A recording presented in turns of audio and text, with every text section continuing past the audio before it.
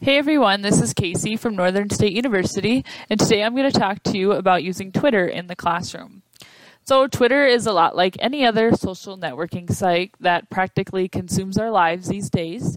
I know I'm guilty of way too much screen time, and I'm sure a lot of you could agree with me.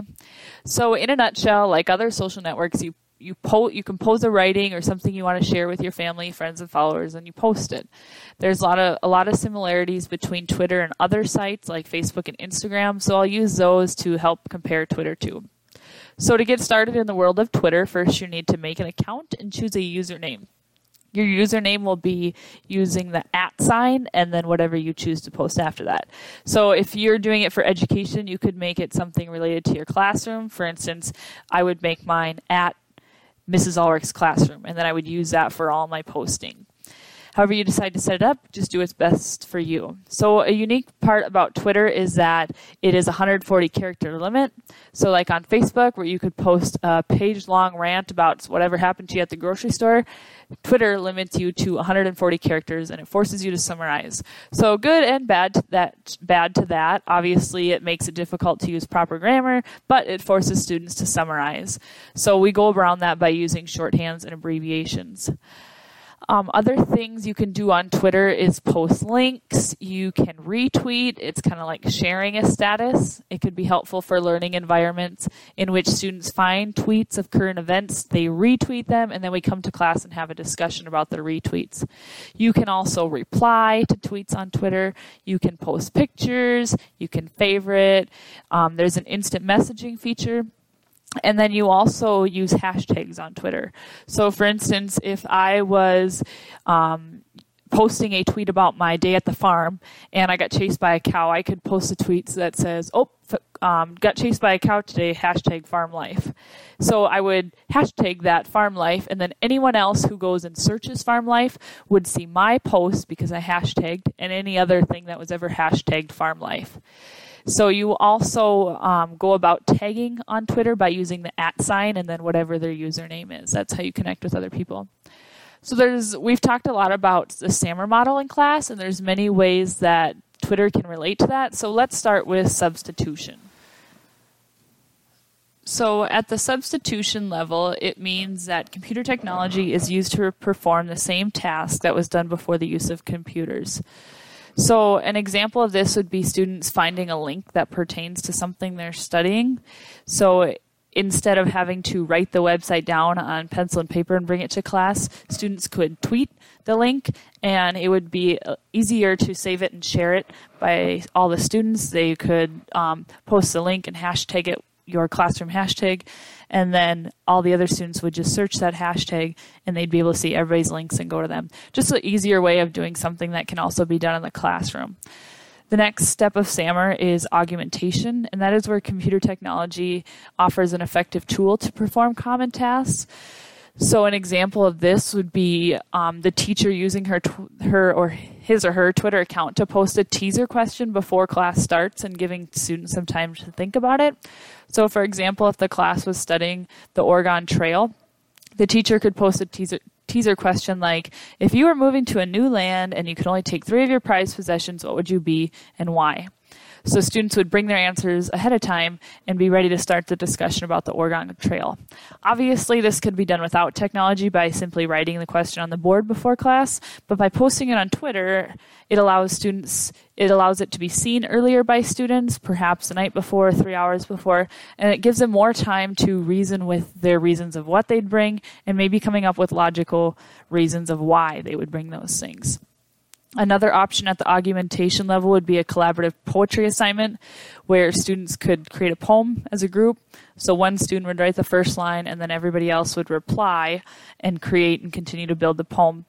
Of course, this could be done with pen and paper and passing it around the room in the classroom, but this would be a lot more engaging for students if it was online.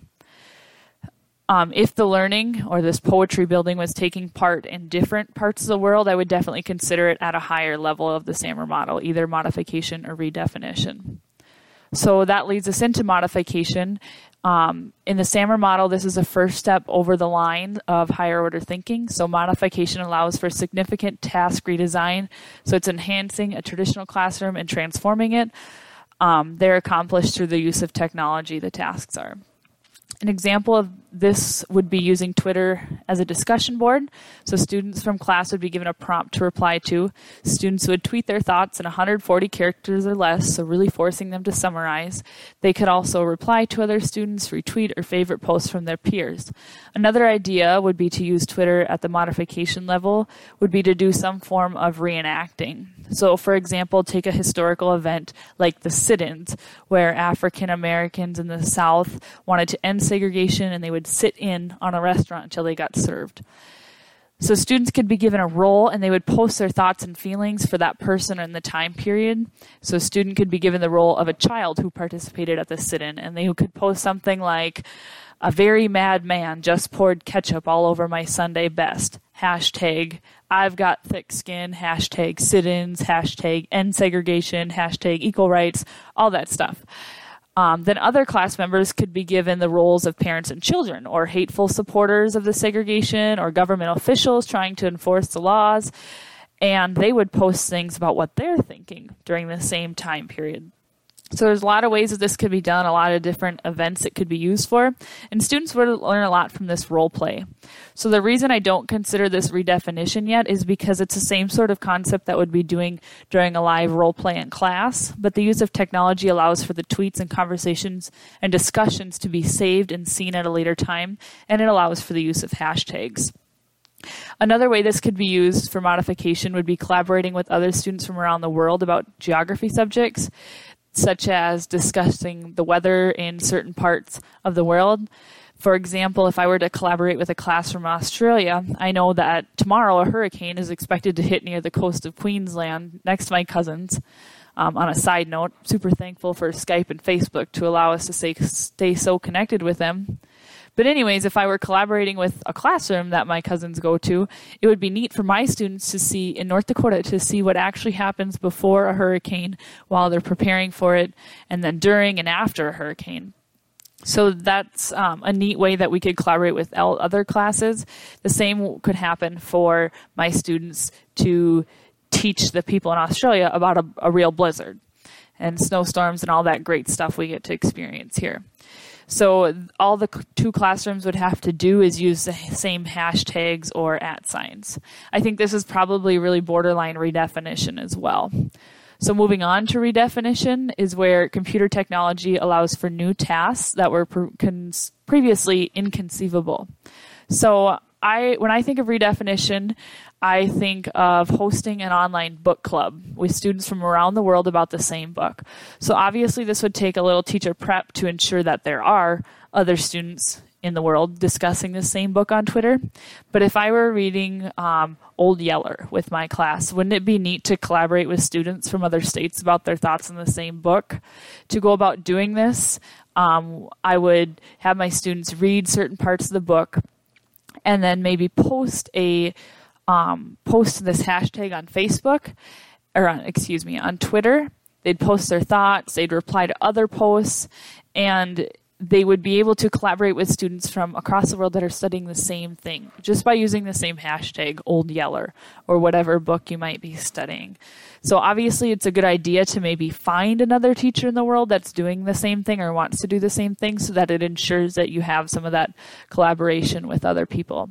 So I hope you have enjoyed this presentation about Twitter, and I hope you find that it could be useful in your classroom. Thanks.